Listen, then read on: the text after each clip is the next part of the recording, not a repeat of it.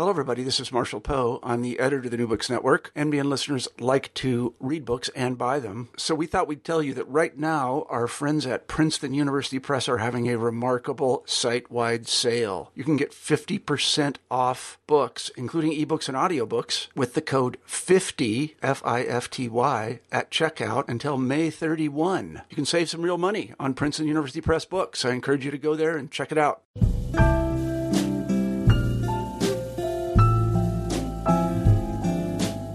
Welcome to another installment of New Books and Poetry. I am your host, Jen Fitzgerald. A topic many writers and artists deal with, and that I am currently tackling in my work, is the idea of home. Whether it be geography, people, culture, or the feeling it elicits, home takes many forms and is expressed in many mediums. Janice A. Lowe is a composer and poet. She's the author of Leaving Clee, Poems of Nomadic Dispersal, and the chapbook Swam.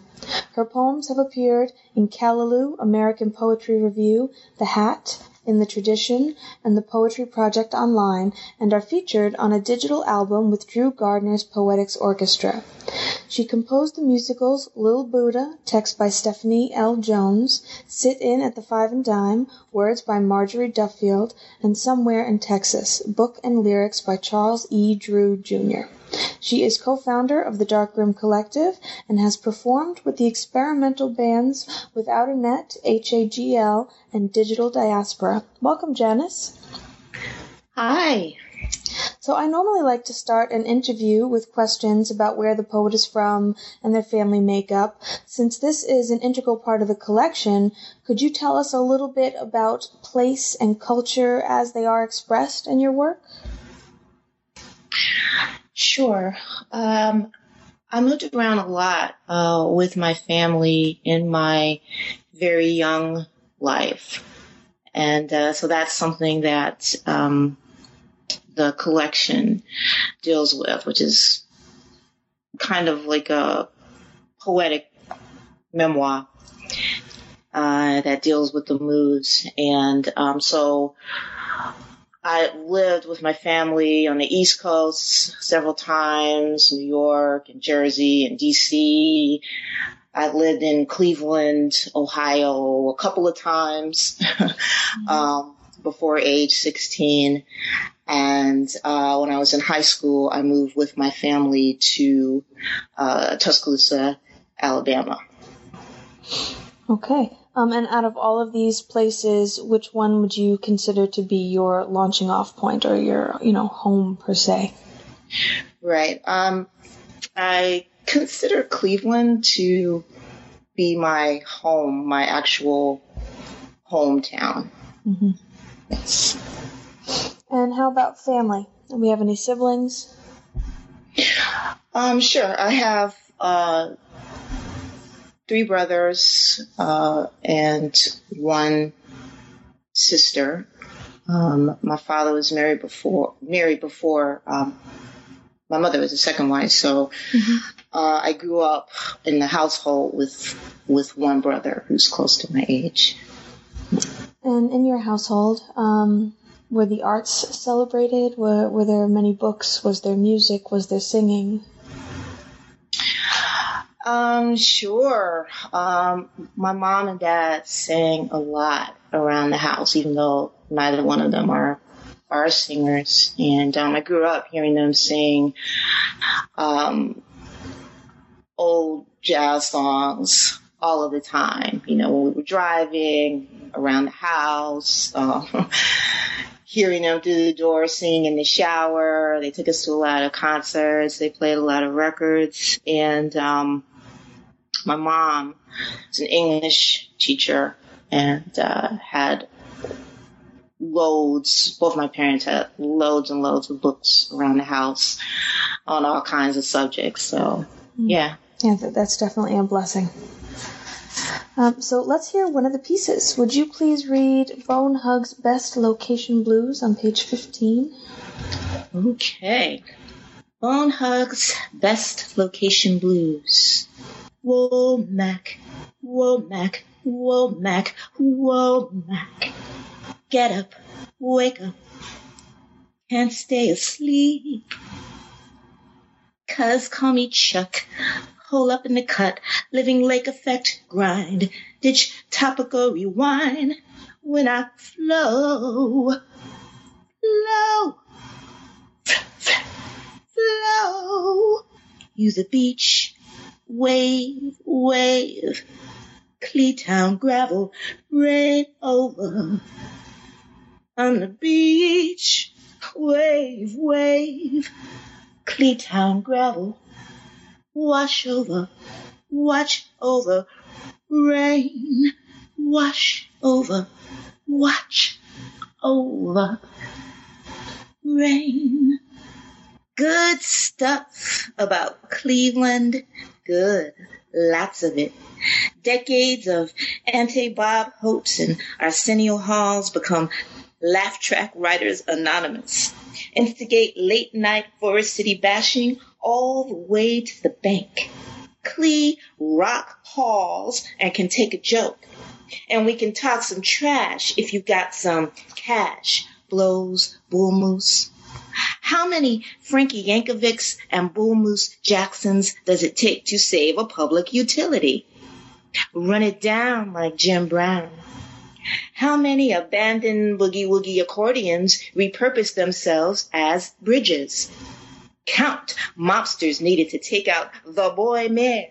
His refusal to sell Muni Light set up some shock theater. Not the Goulardi I don't remember and his late-night horror movie hosting frolics, or the Ghoul's giddily obvious homage but real blood-draining shock. Drum roll, a hitman, a 1 and a 2 and a Kucinich. Columbus Nightmare Day. This movie's so bad. Parade of Serendipity. Phone knock, landing Mayor Dennis in the hospital for, unrelated reasons. Kucinich, Noggin, unavailable to target, leaving him to liberalize despite conservatives in his return to public eye life. Cleveland rusts. Cleveland's trust. The city's rock and hard-ass place banking on the people to default. Leaning hard on the people. Post-Muni Lights pay-up mandate. Better call and post. How many Kuciniches foil a pay-to-play? Spitballs, does Gaylord Perry sneak pitch? Russell Meanses are mistaken for Chief Wahoo. Dog pound morph into ravens' roosts. How much sulfur is required for smell-o-vision? Is a steel mill better imagined? Is St. Theodosius Cathedral church by day, progressive club crawl end spot till earliest light? Skinny filaments of gold line outline, hovering clouds of pre-grunge Fagans, a decked-out sky ready for a weekend in the flats. Jazzily punk daybreak, soul blues, polka varietal, sun plunge, hoppish, hishpish, gospel in the AM reveal. Ohio players, Zap featuring Roger, Bootsy, Isley Brothers, funkin' always back to you through your nightlight. The Agora, a dream you read about and seen, but vanished before you could catch Devo in Cleveland. Now Lil Jimmy Scott and Junie Morrison could snake charm rivers from Dayton on down or up, the Cuyahoga included. Sing it, Junie. Listen to the water side of you. A striped city, so stylish. Black, east, white, west, swirl in between. Hungarian, Chinese, Lebanese, Puerto Rican pockets, Polish, Jewish, sleeves. A little Cuba mirroring white or black, become Polish or black Southern or Italian, inflected Cubanos. Infamy of Big Italy, eclipsed by Murray Hill's Italian specialties. Curio shops and tomato gardens, fig preservation societies. Have your bed and breakfast quaint now and all historically marked, where you used to ride your bike and get chased out or worse. Now that North Coast is pure, unadulterated, unlegislated progress. Don't look into a Buckeye's eyes unless you mean love, Rust Belt style. How many times can I abandon the East Side? How cavernously can I love a city that gave me Girl Scout meetings at the Surah Jazz Disco Club, sparkly stuff spicing up our merit badge and cookie business, conducted in Spanish by a retired high school teacher determined to field trip us to Madrid. Thank you very much. So let's discuss the obvious. These pieces are compositions. It's not just verse. So can you talk to us about your creative process? Sure. I'm not sure that I actually think of it that way. I kind of have composing music and writing poetry in two separate camps of people in my mind. Mm-hmm. And so obviously it comes together when I write, but I don't think of it that way. When I'm writing poetry, I don't think of it as music, I would say. And when I'm composing, it's very specific to that. I'm often setting the work of other writers to music, and I'm dealing with their writing, and there's like this co-inspiration of music that's dialoguing with someone else's writing, which is a type of collaboration that I really enjoy. Mm-hmm. So is the musicality added as you begin to read your work? It depends on the piece. I'm doing this thing now where I am setting the poems in the book to music, and so that came after. Mm-hmm. And so there's that.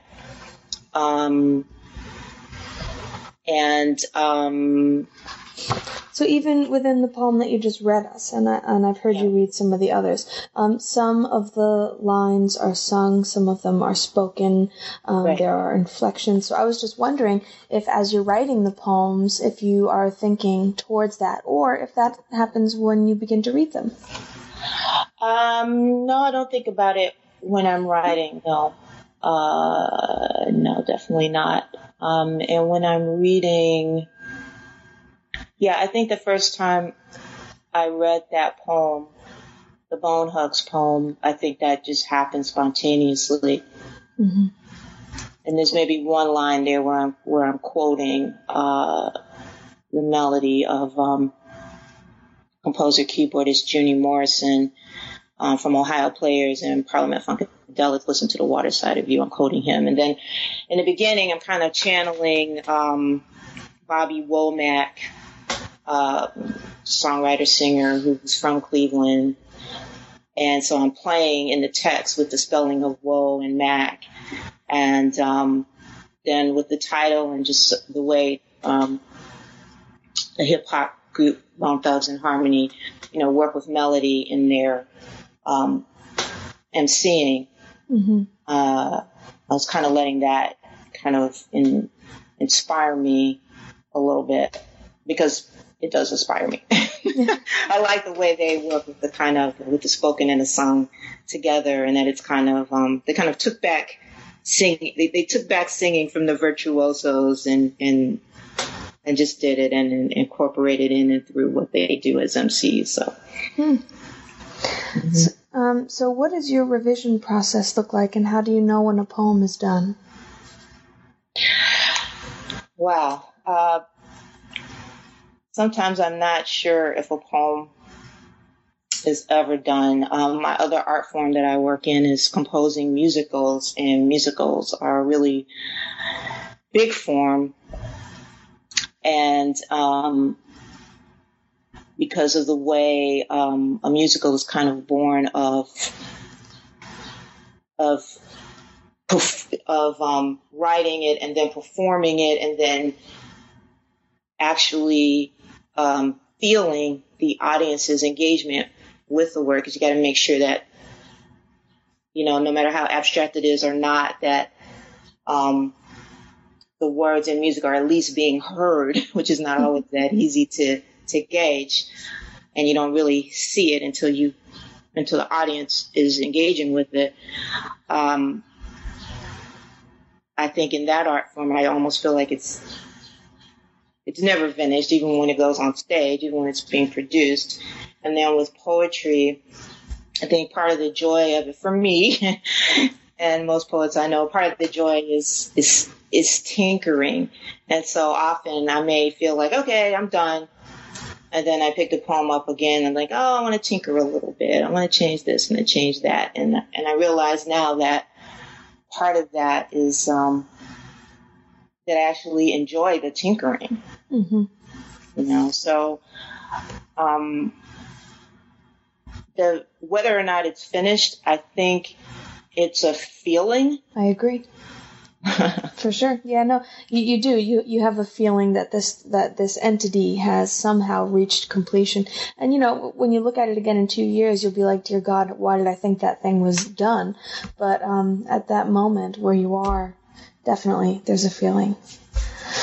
So let's hear another poem. Could you please read, and this is one of my favorite titles, The 40 Acres Exist, But We Will Live in Town Because Your Mother and You Children Refuse to Be Country, on page 42. The 40 acres exist, but we will live in town because your mother and you children refuse to be country. He did it, made it happen.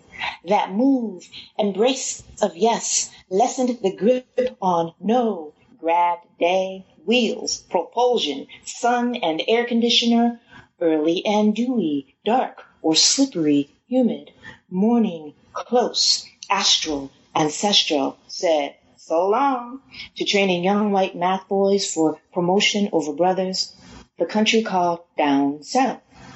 Vast, vestal, traffic behind him, 65 south, dips, curves, climbs, ahead, practiced, focus, one-armed WW2 vet prowess, reining in day nightmares, retaining dew, avoiding wildlife teetering on medians, ramping up the ultimate, the African-American comeback story, willed into now, 40 acres to hold. Wife won't live in the country. Kids are city too. Dad's prerogative. No chickening out mid-challenge. Childhood friends, South Dakota migrants, advisors, family angels, universe God said, your teenagers are too old to move. It's a different life down there. Yes. Him driving, late with the dream, but the dream just the same. Daughter says, too dark, much too foreseeing. Clee eyes, not quite adjusting to subtropical, unsure. In a recreated there, where's east, the lake? Queen Anne's lace and periwinkle, eerie. Daughter is crushed, but is always daddy's girl. Son can adapt, he thinks, daddy's boy. Daddy's about to be young adults. Pumping gas, window washing, webs of tiny flying things, lives and psyches. Thank Buddha. Thank Malcolm X. Thank W.E.B. Du Bois. Thanks woodland spirits, Jehovah, Jacob and his ladder. Thanks trees, cardinals, crow, wind, snow. The rapid, Lee Harvard. See ya, civil service. See ya, moms, shaker teacher tenure. See ya, Rockefeller and your dimes. See ya, University Circle. See ya, Mount Pleasant. See ya, West Side Market. See ya, Edgewater. See ya, Terminal Tower. See ya, best location in the nation. See you. See ya later, Cavs, Browns. Wahoo, he never believed in you. Goodbye, plum and sour cherry trees. He's moving closer to peaches and pecans. A&M alumni, we'll see you at the Classic in Birmingham. To the sidewalks he organized, bye for now. Working since 14, gave it all to these places. Gone. It took a lot of Caledonia, tons of stardust, loads of Mona Lisa to get here with a whistle and a song. Thank you. Do you want to tell us anything about this poem? Anything to go along with it? I think it's extremely creative. I love how it, not only the way that it moves down the page with the use of white space, because a lot of these are single word lines that draw the eye down and pull the brain down the page of the poem. Do you want to talk at all about the composition of this? Yeah, it's just metaphorically a drive. I grew up driving with my parents. Every year we would drive down south to visit family in various states: Alabama, Mississippi, Georgia, Florida, Tennessee. So I grew up making that drive every year in the summertime from the time I was about 6 years old on up. And so I had this relationship not only with, extended family, but just with the road, going down every year. My parents, making it a fun time, doing touristy things along the way, the Mammoth Cave in Kentucky and, some other caves in Tennessee. Whatever we would find to do, we would do, going swimming, buying fireworks, whatever. We would, have a great time as a family. And, but it never, my father, wanted to move back south, but we never thought he was serious, especially after we got to be so old in our minds anyway. So we never thought that he would actually do it. He retired a little bit early, and especially considered a little bit early for a black man. In fact, when we moved south, he actually used to get followed around a bit by the police. We couldn't figure out why he wasn't working. And also, he's a very community-minded person. So, we grew up just being very involved in community matters and political matters in the city and of Cleveland, and also in other cities where we lived. And so I kind of learned from him to love where we were, from what we used to call the chuck holes, the potholes we were trying to get fixed in the street, to whatever it was that we were trying to, work together with the community to improve, So whatever it was, so that was one way I learned to love the people. And being in that particular city is that he actually taught me that and showed me that, you don't live somewhere without caring for the people. So that he wanted to actually move, I think, was just something I couldn't comprehend at that time in my life. That's a really beautiful sentiment about entering into a new space, into a new geographic space, and doing so with the idea of caring and loving the people that are there. It's kind of amazing. So can you tell us who you would consider to be in your poetic and musical lineage, or which poets and musicians first brought you to poetry and music, respectively? Yeah, when I was a kid, there was a song that I really liked that I bought as a 45 called Strawberry Letter 23, which was performed by the Brothers Johnson and written by a musician named Shuggie Otis, I think, who made the original recording, but at that time I hadn't heard the original recording. And it's a very kind of surrealistic lyric, and those kind of very poetic, surrealistic, magical lyrics really inspired me, because they were not the usual in terms of songs that you would hear on the radio. And at that time in my life, I was obsessed with listening to the radio and would flip stations all night. Nobody knew that I was doing it. I would put my earphones in and just flip radio stations all night and just try to catch everything that I could. And I enjoyed a lot of different kinds of things. I didn't even care about categories or even quality. I just like to hear it and consider it and groove to it. And, those kind of things would kind of jump out at me. It's like, wow, those are the things that made me want to write and make music, those kind of tunes. I love that image of you with headphones on as a child and just, flipping stations, not even with a discerning ear, just trying to literally capture everything that was out there. That's great. That's what poetry is. So for the final poem, would you please read Boy Flower Tamir on page 28? Boy Flower Tamir. Boy Ritual.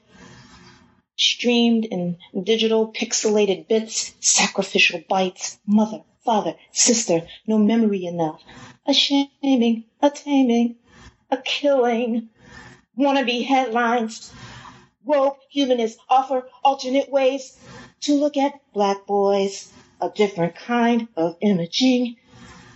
Anything else? Headlines. Father rap. She. Mother presses conference. Sister wrestled to ground. Whip. Lash. Lash. Back. Tamir grew. Question mark. Wants to know when around violence. Flower boy in the viewfinder. Boy flower by. His violets. Weediness. The chlorophyll of him. Park innards, a growing green, heirloom boy, heritage seedling of the Western Reserve. Boy, air softening, racing grass, growing shy, or mouthy, growing out of shoes, ellipses in view, land bank, urban preserves, tree planting parties. Family swim, monitored, vacant edges, other exciting activities, fitness, watershed in the viewfinder, and isn't he cute? A lion, cub, club, privileged hunter, play gamer, a shaky cop, lunch, line,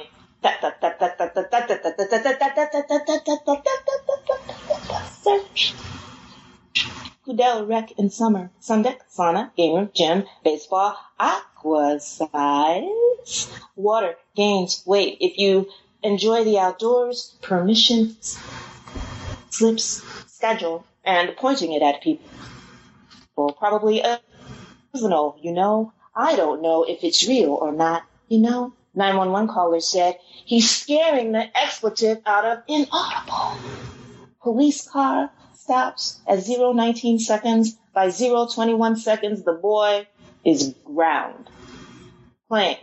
Rice failed to put his hands up. Hospital rush. Day child, mortally wounded. Sunday expired. The boy Tamir, edge of water, gone. Pink July and firepower, working too damned well. A time ago, Euclid Beach, aero dips, racing coaster, eyeing turns, the question mark. They are lovely. Did Rice grow up around violins, Severance Hall, the orchestra? He was a V for victory, not velocity. Question mark.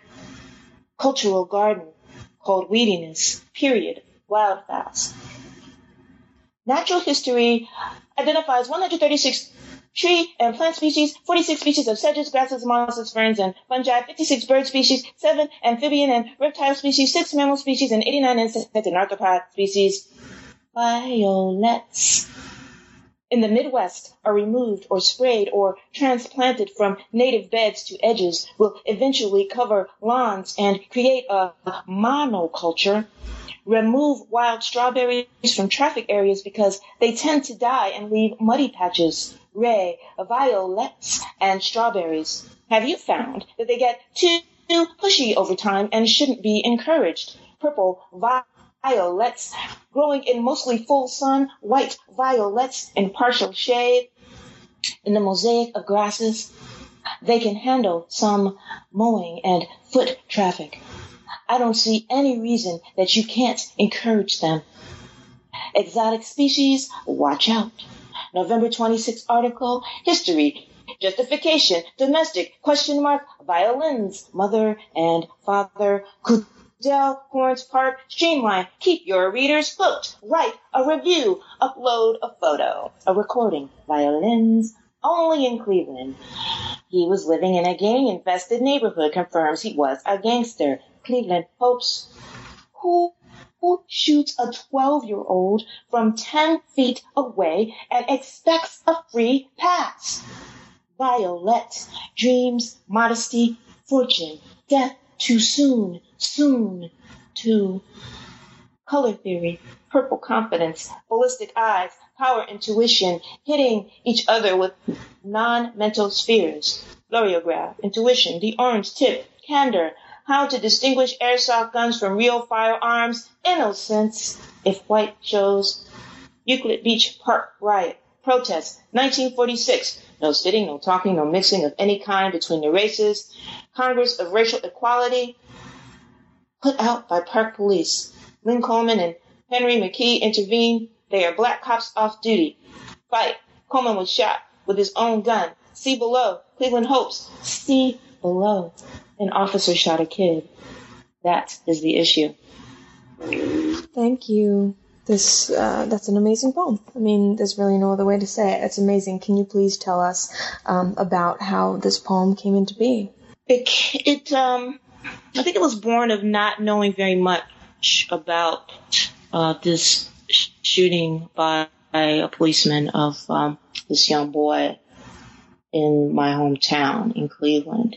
And just reading some of the initial reports and some internet posts and kind of working through a found piece that pulls together and interacts with and tears up and chews up and kind of pastes and sculpts a piece from a lot of media. So it's quite a bit of it is found material.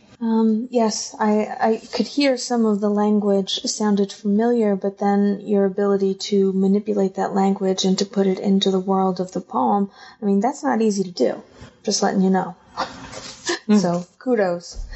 Thanks. It definitely was not it wasn't easy to engage with the subject matter or the material at all. It was very emotionally difficult to write, to work on, not finished. I feel like I know so much more about the case now, the incident, the killing. But I kind of wanted to keep it where it was. Because there were real questions or thoughts or my engagement was at the time, and it's just kind of a real record of where I was at the time with my knowledge of trying to get some clarity on what had happened. Do you have any words of wisdom for poets out there that are trying to deal with difficult subject matter, especially in terms of allowing one to access the pain and the suffering of the subject matter in order to render it honestly? Well, I think one of the most difficult things about the piece for me, especially looking back at it, is that there's a part of making art of something that can flatten out the humanity.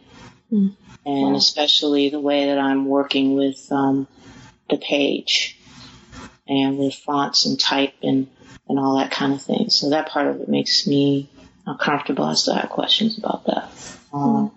So I really don't have any advice other than that people should, this whole question of what is political and what is art, for me, is not a question. People should write whatever they feel strongly about in whatever way that they want, and not to be too concerned about the critique of what is art and what is not, because I think one of the great powers of art is that it does push things forward in any society. It makes people more open to progressive and radical thought and moves that are beneficial for people. So people should just look at it. Couldn't have said it better myself. So what are you reading right now? Let's see. I read a lot of memoirs. So I'm reading Michelle Carlos, who's a performance artist and comedian, Fish Out of Agua, and a couple of poetry collections, Ocean Vuong, Night Sky with Exit Wounds, and Tanya Foster, A Swarm of Bees in High Court, a couple. Those are both really, really good. Who are you listening to right now? Wow. It's a young music theater writer named Michael R. Jackson. Michael R. Jackson. There's a theater piece called A Strange Loop. Great musical storytelling. And I'm really digging Esperanza Spalding's Emily's D Plus Evolution, where it's kind of like a performance piece. So she's playing bass and singing, and it's got a little cast, and I really loved the way she arranged her background vocals and also the way they're working dramatically in her piece. Yeah. Oh, very cool. So we have a surprise for our listeners. We have one of the poems that Janice has put to music, and we'll be playing it directly after my sign-off. So Janice, can you set up this track for us? Okay. Resistance Girl T is a musical setting of one of the poems in the book called Resistance Girl T. And what can I say about it? How long did it take you to create this new world for the poem? How long does that process take? It just came to me. It popped into my head, and I sat down and started playing it, continuing to work on it and, arrange it, for fuller instrumentation. And what you'll hear is myself on keyboards and a flute with effects and a bass player. Excellent. Thank you, Janice, so much for coming on here and sharing your work with us. Thank you so much for this conversation. It was really fun and challenging, and thank you. Oh, good. This has been Jen Fitzgerald with New Books in Poetry, reminding you to support all the arts, but especially poetry.